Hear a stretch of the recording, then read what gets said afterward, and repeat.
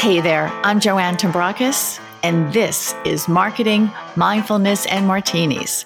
Unfiltered conversations, or as I like to say, opinions shaken, not stirred, on what's changing and what's not in business and in life as we enter into the next normal. So pour yourself your beverage of choice, and let's get to it.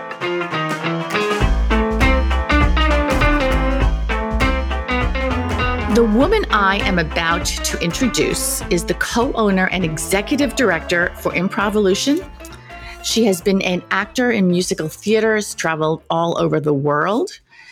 She has been a background player for SNL for over 16 years now, which is just unbelievable. An adjunct professor at Pace, but most importantly, Rebecca Stewart was once my bartender at Cheska on the Upper West Side, back when I was a regular, back when we could sit at bars, and somewhere along the line, we became friends. Welcome to the podcast, Rebecca. Hello, Joanne. Hello. So pleased to be here. It is kind of funny how you meet people in your life and then you're like, I don't know exactly when I went from just being on one side of the bar and then we became friends, but it happened. So we have a lot to discuss about your company Improvolution, and how you're managing during all during the pandemic. But Let's start with where you're from. Sure. I was originally an Air Force brat, born at an Air Force base in California, at Northern California. And then my whole family is in Cincinnati. So I was raised in Cincinnati, Ohio, Skyline Chili and Grater's ice cream. And then I went to school at Wright State University in Dayton, Ohio. And from there, I went to Europe immediately. And I danced with the Nick Dans Dans Theater in Denmark, in Copenhagen. And then I came back to New York for the first time because Denmark kicked me out. And they kicked you out. Well, it's interesting because I came to New York and then I met all these Danes and they're like, oh, you should have just lied. But I called my best friend from college, Keith, and I was like, I need a place to stay. And so he was my first roommate in New York. And then I went back to London because I had met through my Danish boyfriend, my best friend, who was Australian. And so I lived with her in London for a little while and then moved to New York for the real thing and got into musical theater. I mean, that's what I had studied in college anyway, dance and musical theater. I toured Europe and then I toured the States with different musicals like Cabaret and Chicago. And a funny thing happened on the way to the Forum. And I had a whole French year of Can and Gigi, which was really fun. And then I basically settled in New York. When you're on tour, it's a very interesting life. If you tour well, it's an amazing life because you get to see places and you get to get paid. And then I settled in New York. And the thing also was that I found out, and I try to tell my students, really think about this if you're touring. Don't have a boyfriend or a girlfriend because you have to pay rent to them. So I probably could have afforded a really nice apartment had I not had to send rent home for 7 years of my life. And so then I started to, along with my boyfriend, Danny, he asked me, do you want to learn how to ballroom dance? Because we wanted to do something together, or learn how to improvise. And he said, he made the decision. He's like, you already know how to ballroom dance. Let's do something together. So his best friend was the Lotto guy. Do you know who the Lotto guy is? Lotto guy, help me here. I kind of think I do. This week's lottery is $4 million and 32. So he was in front of all of the bodegas, with the number and the top of his head, sort of like Kilroy was here. And he was my first improv teacher, Ralph Buckley. And so he taught me the term yes and, which I'm sure you and I will get into. And so then We certainly will. I was in a bunch of improv troupes, musical improv troupes. And we decided one of my improv troupes, Codependent Theater Company, which are still some of my best friends, Cody Co is what we went by. We auditioned for SNL and to do background. And so we all made it. The casting director, Josh, hired us all. And it was Paris Hilton.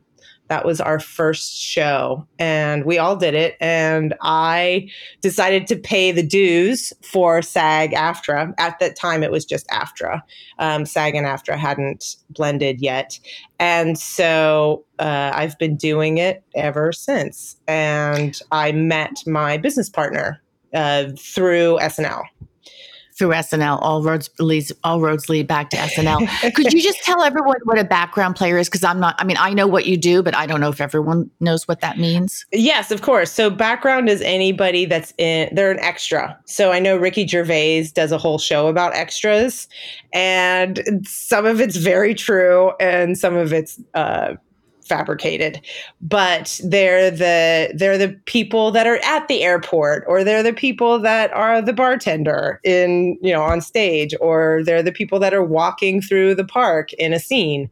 So it's anybody, it's an actor that is hired to do extra work. So you never actually get to break out in song and tap into any of your musical talents. I did get to sing once with a group. We were called the Peacock Players, of course, Peacock NBC. And this was in 2006. So it was relatively like when I had just started, I was hired to be part of the Peacock Players. And we got to say live from New York. It's Saturday night. So I have said it. Right? Yeah, that really was the best. We should have started like that. Live from our respective apartments. It's Joanne and Rebecca. So can you tell us what improv is? Again, these are things that I know, but I don't know if everyone understands it. And I know there are different variations. There's the Groundlings, there's Second City in Chicago, and you and your business partner have created your own version of that, which I think is very true to what improv is. But absolutely. So improv is an art form that we can go all the way back to Commedia dell'arte. The American version started, I like to say, with this woman, Viola Spolin. She was working with inner city at-risk youth in the 1930s and 40s. And she was teaching these youth who, a lot of them were immigrants. A lot of them's language was not English as a first language.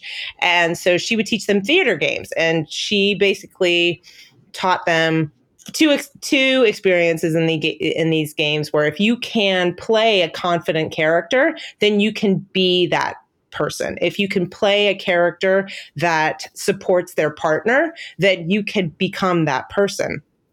I don't always like to use fake it till you make it, but it's along those same lines of really believing in the person that you can be and living in that unknown space fearlessly. And so her son, Viola's son, was Paul Sills. And Paul Sills started Second City, which was the first improv school in the US.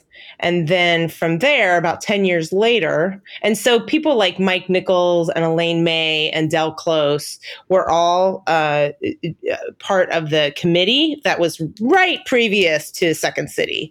And Del Close is, his ideals are founded in like UCB, which is Amy Poehler, Upright Citizens Brigade. And the Pit, which is the People's Improv Theater. These are all New York-based schools. And the Magnet is a school in New York. And so they're based on this principle of teaching the Herald, which is a type of improv format. So going back to Chicago, about 10 years later, some people went to San Francisco, and then Gary Austin broke off from them, and he started the Groundlings in LA. And the Groundlings is a character-based improv, which I can explain in a second. But people like Will Ferrell, Lisa Kudrow, Melissa McCarthy, Kristen Wiig, Pee Wee Herman is also a groundling. Oh gosh, what's her name? Elvira. Was a groundling. And so you look at all of these characters that come from improvisational exercises. And there's two types of improv in my book. And I always, when I explain this to my students, there's the plot improv, which is what the Del Close, Harold, Amy Poehler, which is A happens, then B happens, then C happens. It's horizontal. It's on a horizontal plane, and it's plot. And then if you take your pen and you turn it vertically, and you go vertically, what does this character think? What's their point of view? What do they look like? What do they sound like?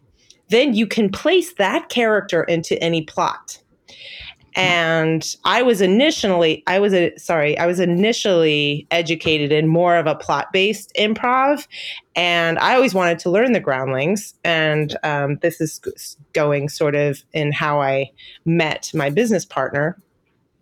I was a bartender, like any good actor or dancer in New York City. And one day I was waiting on this gentleman, and he said, "How do I know you?" And I looked at him because, like, what a line. And I was like, I looked at him, but he looked familiar. And I thought, how do I know you? And he goes, "Oh, you're in my sketch this week." And he was, his name's Kent Sublette. He was Kristen Wiig's head writer. So a lot of times at SNL, you come in as a pair or a trio. Like there's a writer and there's a performer. A lot of times that happens. And so Kent and Kristen were together, and we started talking about the Groundlings because that's where they were educated in improv. And I said, I always wanted to learn that philosophy, but I'm an East Coast girl, so I'm not moving there. And Kent said, well, you don't have to, because Holly Mandel, not Howie, Holly Mandel. She must get that a lot. She does. Not so much. Well, I guess he's more popular again. So yes, she does get it. So Holly is in New York, and I was like, well, I have to meet her. You need to introduce me. I'm pushy like that sometimes. And Holly would always say I am like that. And so he introduced me at the finale party that year, which was a Will Ferrell finale. And so the ice skating rink is in Rock Center is always during the summer, it's like a cafe. And so SNL always rents it out and has a big party for the finale. And me being an extra at that point, you're not really allowed to come to the party. But I am friendly enough that I snuck in with one of the backstage guys. And if you ask, you will receive. Exactly. And so then I walked up to her and I was like, you need to train me. So she did. And then we became friends, and then we became business partners in 2014. And it's very interesting because we are such good friends. And sometimes, like any business partners, you're going to conflict. We always work it out. Always. It's not her way at the end. It's not my way. It's the third way. And we always find. Do you plot out an improv exercise when you're having issues to work it through? Well, we walk our talk. So in improv, there's never a problem. Ah.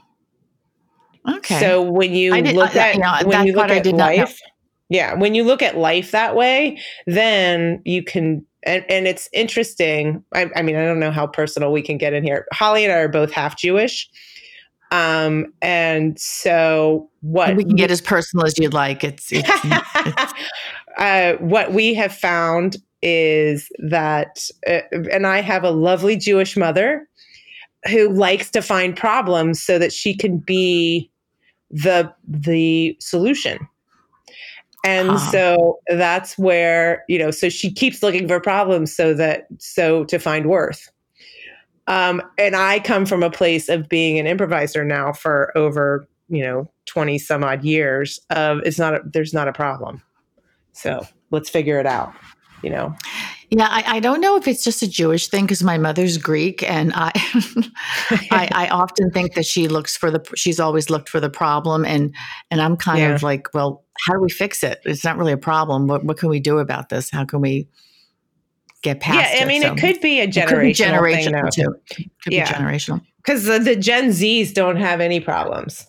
Except for they don't have a job now because they don't have a job, and right, and they're in their young lives, they can't go sit at a bar either.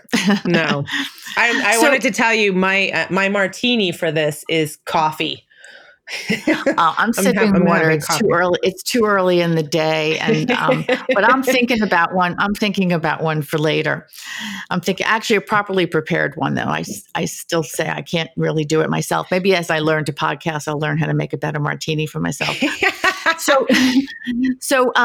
But the thing that I really loved learning about improv from you, because eventually you coerced me into taking a class, you've come into my classes to help them out.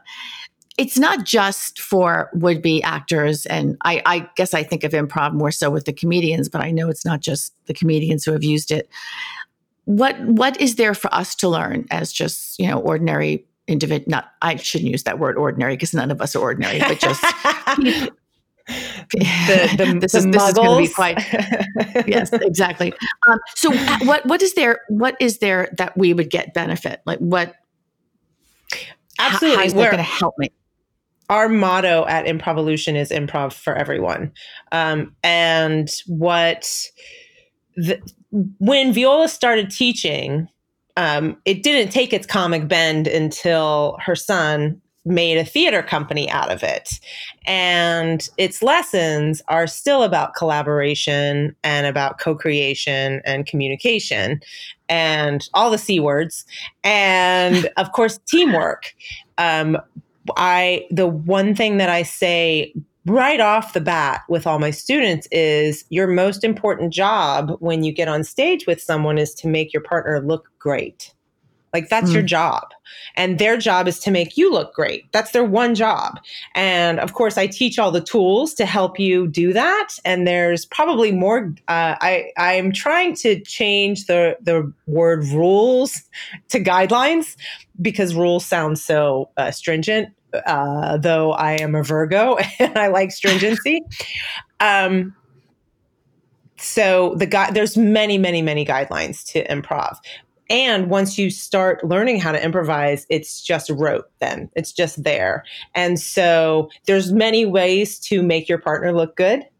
And I teach you how to do that because then you're not thinking about yourself. And when you're co-creating, you want to be in that space, that fluid space of what we call yes and. And the yes and is you say yes to what is ever offered to you.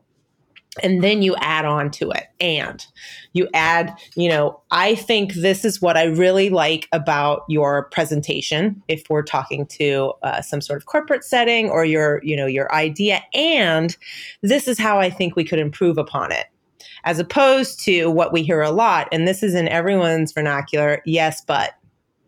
And I always have my students raise their hand. Have you ever heard a family member, a friend, or a coworker, or yourself say yes, but? And if they don't raise their hand, I say you're lying because it's just there.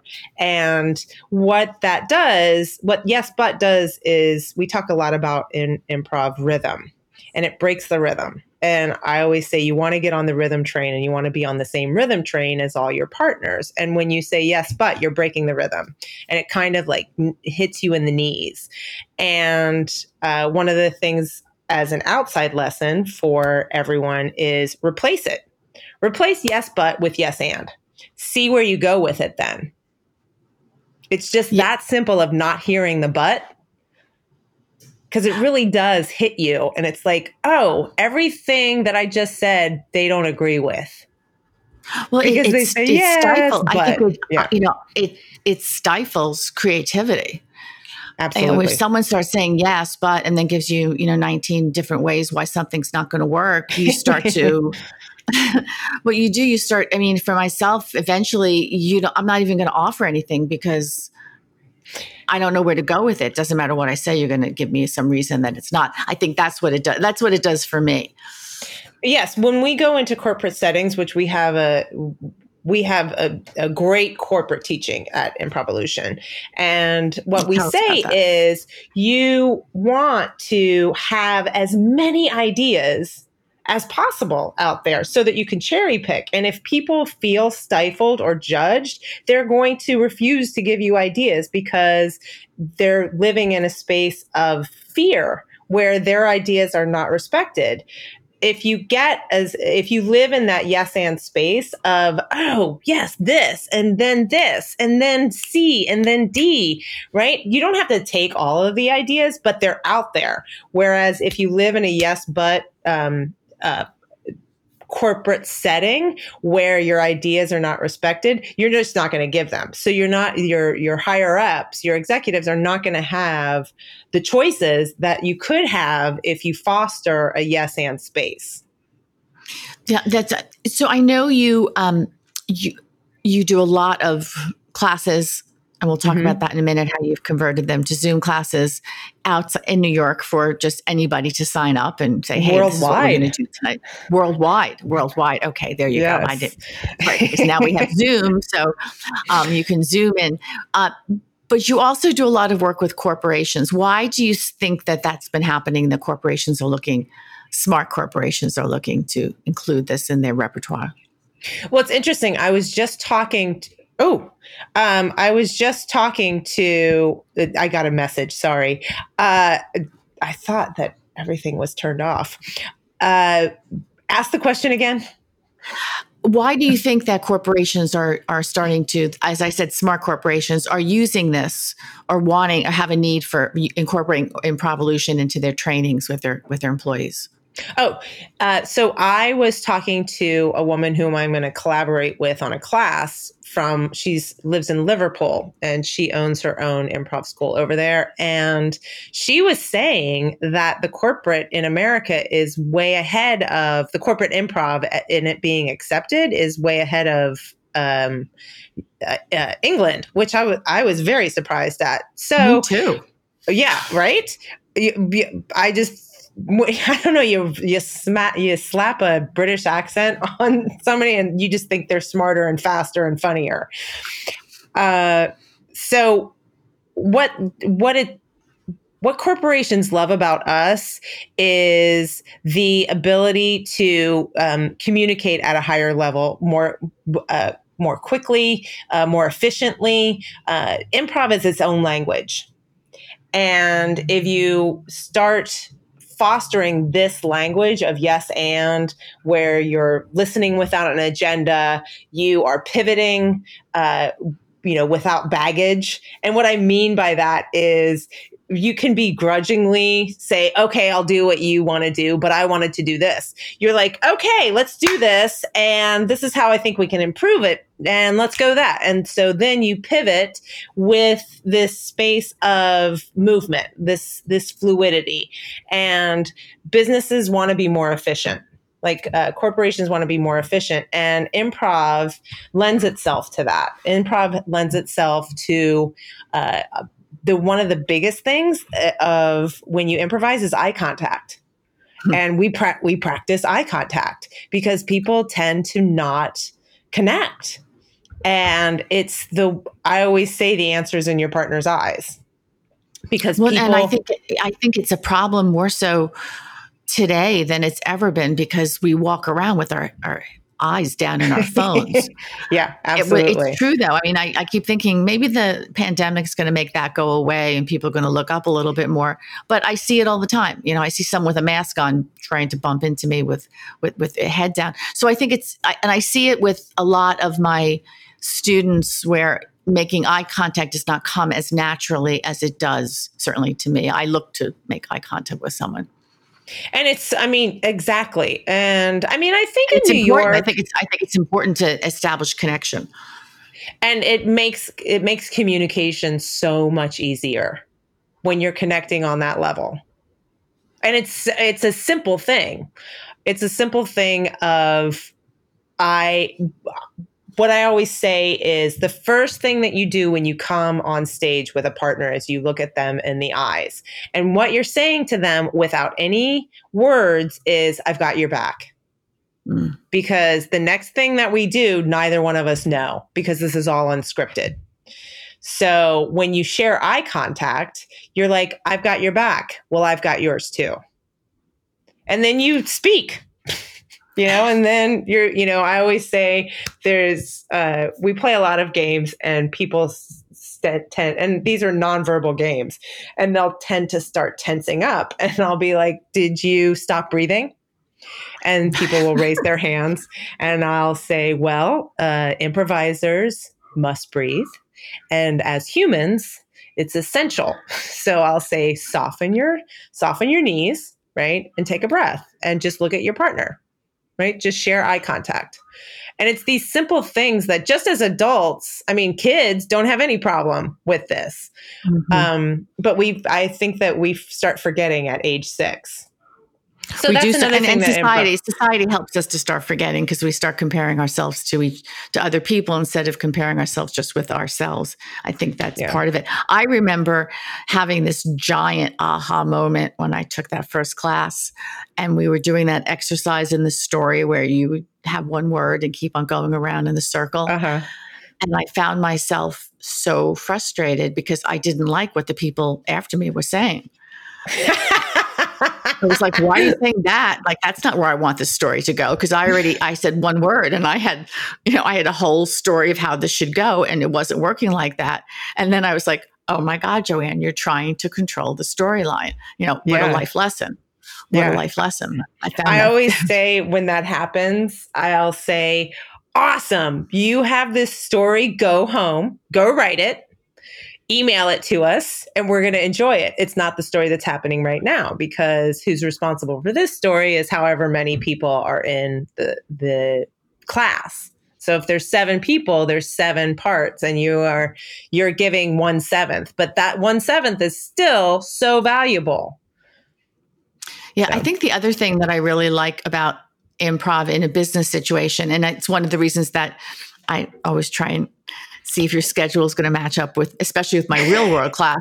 Well, because the real world class, we're working with a real company, so they have to do a presentation. Yes. And this ability to think on your feet is something that can be learned, but it doesn't seem to come naturally. And I think it's, again, not to sound generational, but I think it's more challenging for younger people because so much is being done for them via some sort of technology. So to actually think on your feet, and that idea of listening to what your partner is saying, how they're answering the question of the client so that you can jump in and add in with them.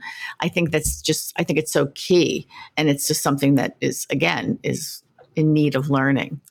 So I might disagree with you a little bit, but Good. Okay. So the boyfriend that got me into improv is still one of my best friends. And he is the head of HR for a lot of places. So I won't mention those now, but he works with a lot of millennials and doesn't like them. And I work with millennials and Gen Z at Pace University, and I call them my love sponges.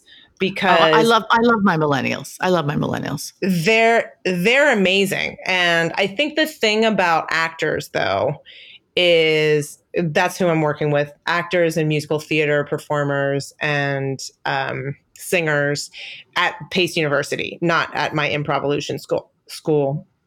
But as an actor, you're replaceable. And you find that out very early on in your career. Like, they always used to say dancers are a dime a dozen.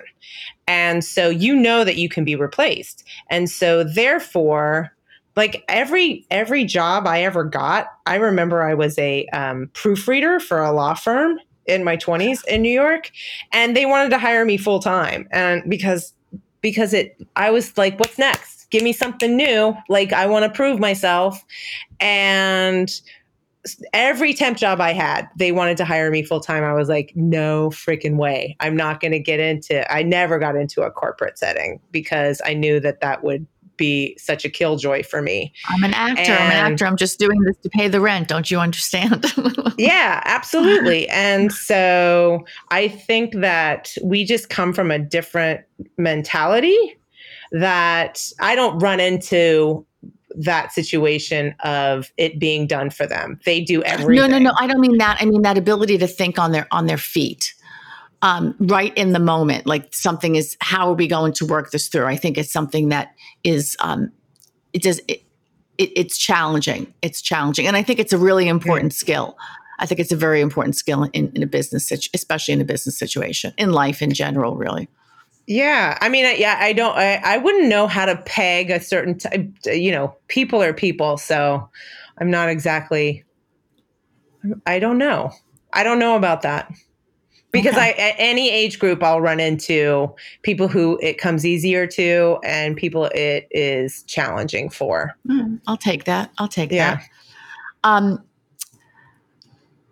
So it's also, what do I have here? It's also about not all these questions I have for you today, and I could talk to you for forever, but Me too. I love you. I know the feeling is mutual. It's not. It's also this business about not fearing the unknown is such a part of, at least from stuff that I've read about what happens when you're doing improv, which is where the world is right now. Is there an exercise that we can practice to help us? Because I think we're all in this place of just like, wow, like, I don't know when this is done.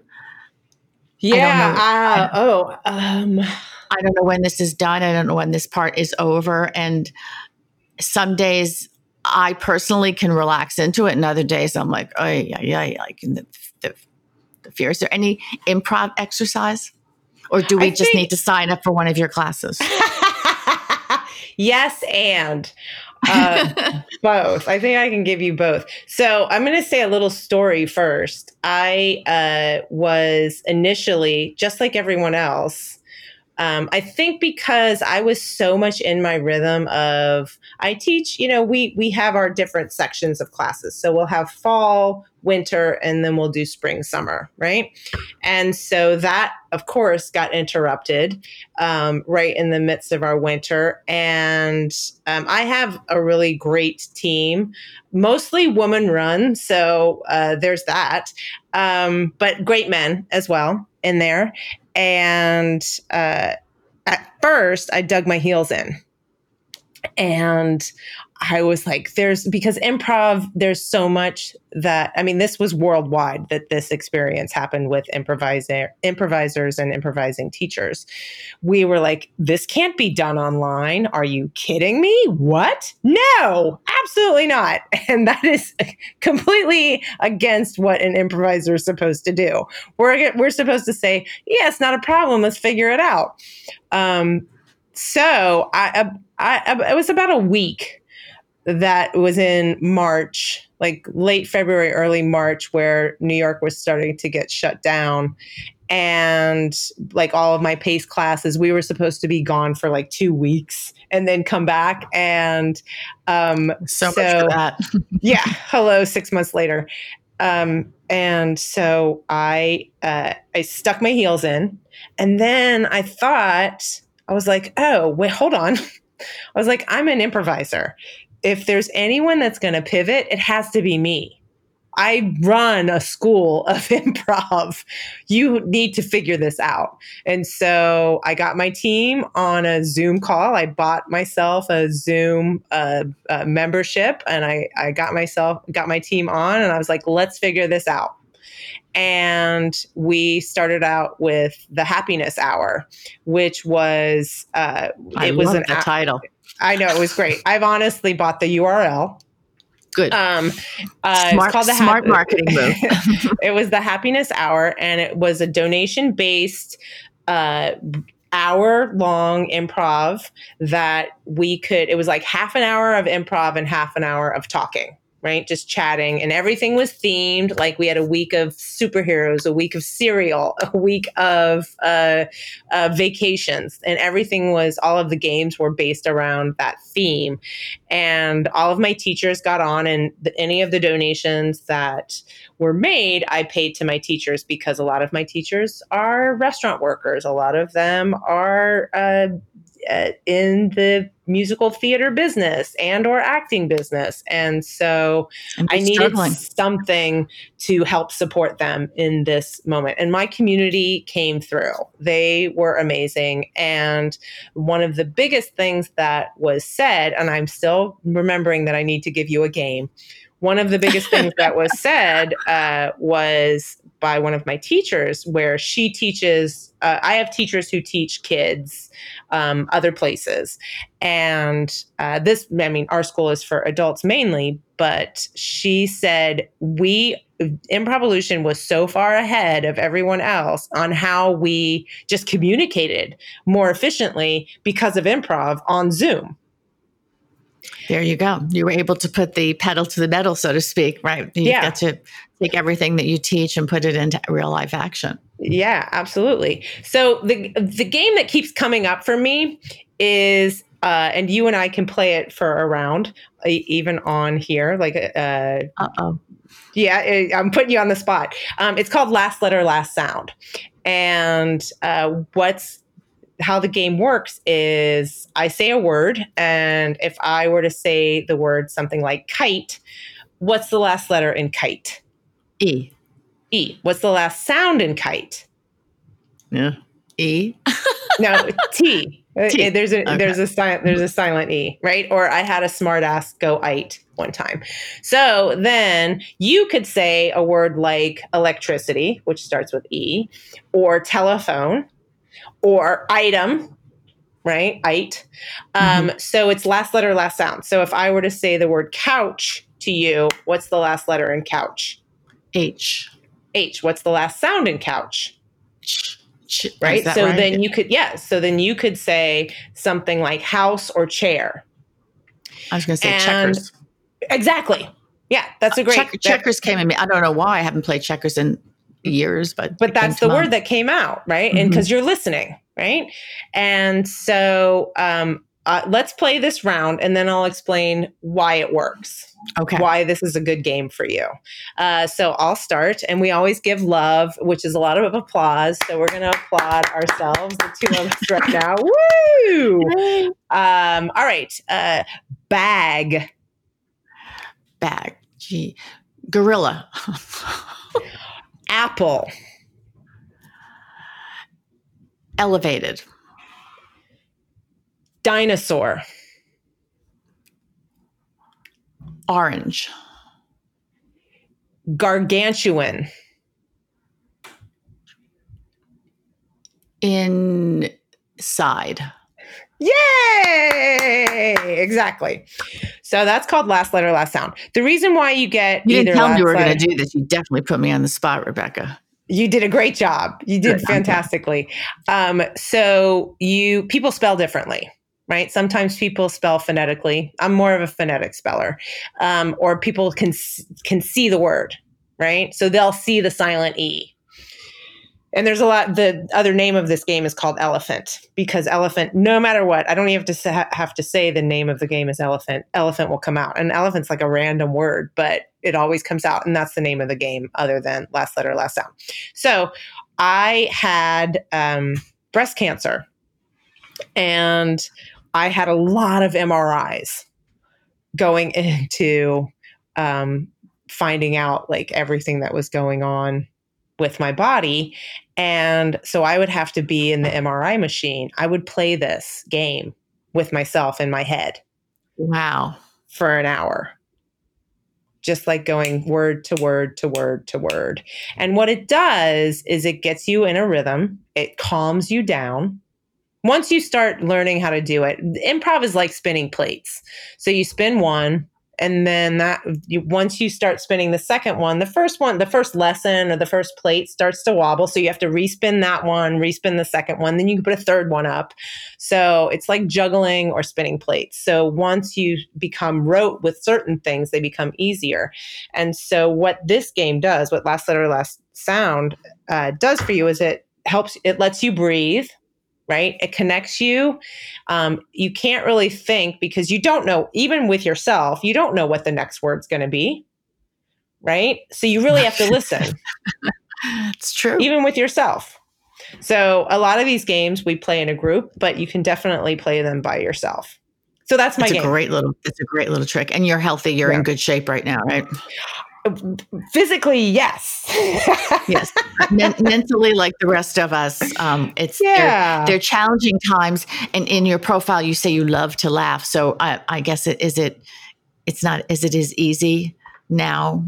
Well, I have to say improv saved me. Improv has saved me throughout. Improv has absolutely saved me throughout. I remember getting on to another little story.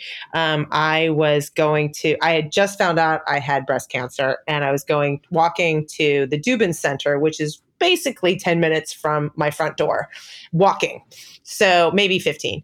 And the Dubin Center is this most amazing part of Mount Sinai. Amazing, amazing, amazing. And I was walking to the doctor after I had just found out. It was the first time I was going to meet my oncologist. And I was walking from my house to the hospital, forgot the name of my street that I live on. Just forgot it. It's called Adam Clayton Powell Jr. Boulevard, though it's a long name. It's also called 7th Avenue. I knew it was 7th Avenue, but I was like, I can't remember what. And I got so freaked out that I stopped myself immediately. I said, soften your knees. Breathe. Still wasn't there. Soften your knees. Take a breath. Center. And then I was like, Adam Clayton Powell Jr. Boulevard. That's where I live. And then I moved on. Wow. What a great story. Improv has saved me. Improv saved me through my cancer, which was 2 years ago now. Through 2.5. And improv definitely saved me through this. And laughter was a big part of it. Absolutely a huge, huge part of my sanity. I don't know what I would have done without my group that I have fostered. My business partner, Holly, calls me the manifester because I'll say, I want that, and I'll make it happen. So... I like that. I like that about you, Rebecca. Yeah. Thank you. Thank you. This has just been terrific. I hope all of our listeners are enjoying this as much as I am enjoying speaking to you. How can people find you? I know whether the CEO of a corporation, I should only hope, is listening to this right now, or just we're still in the early stages here, so I don't know where this is going to find its way to, or just someone who's living in New York right now, or for that matter, on the other side of the world, because you are international now via Zoom. Yes. Where can they find you? With anything specific you want to talk about before we wrap up here? Where can they find you online? How can they stay in touch with you? I will say one. It's our address is www.improvolution.org, and we will have all of that in the show notes. Yes. And what has been fascinating through the silver lining is that I'm improvising with people in Indonesia now. I'm improvising with people all over Europe, with people in India. Is India Indonesia? No, Indonesia is its own country. It's really, really fascinating that I get to play with all of these people. And what is great about improv and improvisers, the lesson of yes and being able to pivot without baggage, is that the references that all of us have all over the world, we're all the same. And I do believe that we can move into a better place of communication. The one thing I did want to mention is, and I've told you this before, Joanne, is that I want to teach the Senate how to improvise, because I'm very politically aware. And this has been something I've wanted to do for 12, 15 years. I've always said I wanted to do, because because I lived in Europe and I've lived in other places. I love America. I love our independence. I love being an American. Freedom is not free, and you really have to work for it. Democracy is not a spectator sport. No, absolutely not. And I think improv is the language that we can all start speaking to each other, because right now we're not speaking to each other. And I really believe that this third language, just like it's not your language, it's not this language, it's the third language, is someplace where we can collaborate with. I love that. I hope that somehow or other, maybe we'll just keep retweeting to every single person in the Senate till somebody actually listens to it. That's an idea. It's an idea. It's a social media idea. Eventually, maybe somehow or other it'll wind up in the right hands. I love that idea. They certainly need help. I think we all need help listening more, especially right now. I think it's so obvious we're not listening enough. And that is it. And you're on Instagram, I believe. You have a lovely little account over there. It's on Improvolution. Is that right? It's Improvolution NYC. NYC. Yes. I'll have all of that in the show notes too. But okay. But thank you so much, Rebecca. This has just been fantastic. Oh my gosh, thank you. I wanted to leave you with a thought. The ability to yes and your life will afford you such great joys. Improv is life altering. So, and you know this. I know this perfect. Even when you know something, sometimes you just hear the words and it just kind of resonates right through your whole body again. Can you say that one more time? The ability to yes and your life will afford you such amazing joys, and you'll find that improv is life altering. And we all could use a little bit of that right now. So on that note, well, see everyone next time. Thanks so much for listening to Marketing, Mindfulness, and Martinis. This show would not be possible without my incredible creative and production team, Nadie, Cherry, Anthony, and Wah. If you liked what you heard, please share with your friends. Give us a rating on iTunes or Spotify so other people can find us. And hit that subscribe button so you never miss an episode. If you've got a question you'd like answered or a topic you'd like me to cover, please drop me a note. info@joannetumbrakis.com. And until next time, remember, whatever got you to where you are isn't enough to keep you there.